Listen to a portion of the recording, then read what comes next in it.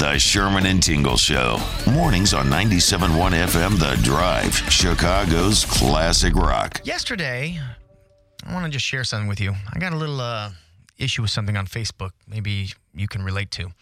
So yesterday, I saw, when you go on your home Facebook page, you see to the right or your feed, it says today's birthdays, and, they'll have people's birthdays on there, and you can look, right? Yep. Well, I saw one of our driver faithful, Mike the Red. It was his birthday. So I immediately, went to his page or in instant message him, happy birthday, all that kind of stuff. Happy birthday. I did not do that. Sorry about that. That's okay. When you do it, when I try to, I try to do it all the time. Mm-hmm. And then as I was scrolling through, I saw a post from Mike the Red that makes me anxious. That's the best way I could say it. And the post was, hey, thanks to everybody who wished me a happy birthday, by Mike. What's wrong with that? Okay, I'll tell you what's wrong with it. Because immediately I went, whew, I wished him a happy birthday. Because when I see that message from people, for some reason in my mind, I feel it's their way of saying, hey, if you didn't wish me a happy birthday, kiss off.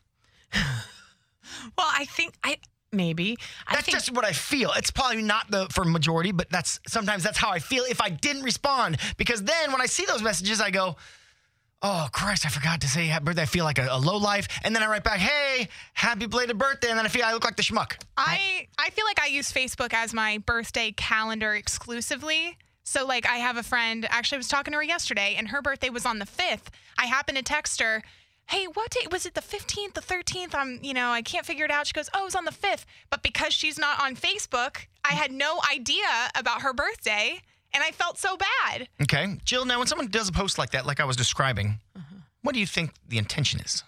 So I will say that I think they might just be doing that so they don't have to respond to each and every happy birthday post. It's like a lazy cover everyone at once thing, so they don't have to go through each individual message and say thank you. So that's just lazy then. Yeah. Right? I mean, maybe. I suppose it depends on how many birthday wishes they got, but I could see that being a reason. Okay. I can assume that my fear is not what their intention is, but that's what I feel like when I see those posts. I feel if I'm not the person. So when I see those posts from now on, I feel like I want to ignore them so I can just say, oh, I never even saw that. I didn't even know because I just feel so bad.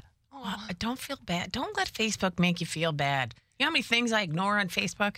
I don't care if I wish anybody a happy birthday on Facebook. True. If you get one from me, good for you. But most of the time, I'm whatever. All right. I just wanted to have a you people moment.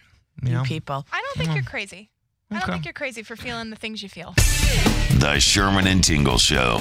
Mornings on 97.1 FM, The Drive, Chicago's classic rock. Put the power of podcasting to work for your business. You can be part of this podcast and reach potential customers inside every episode. To advertise your product or service by sponsoring this podcast, send us an email to podcast@hubbardradio.com now.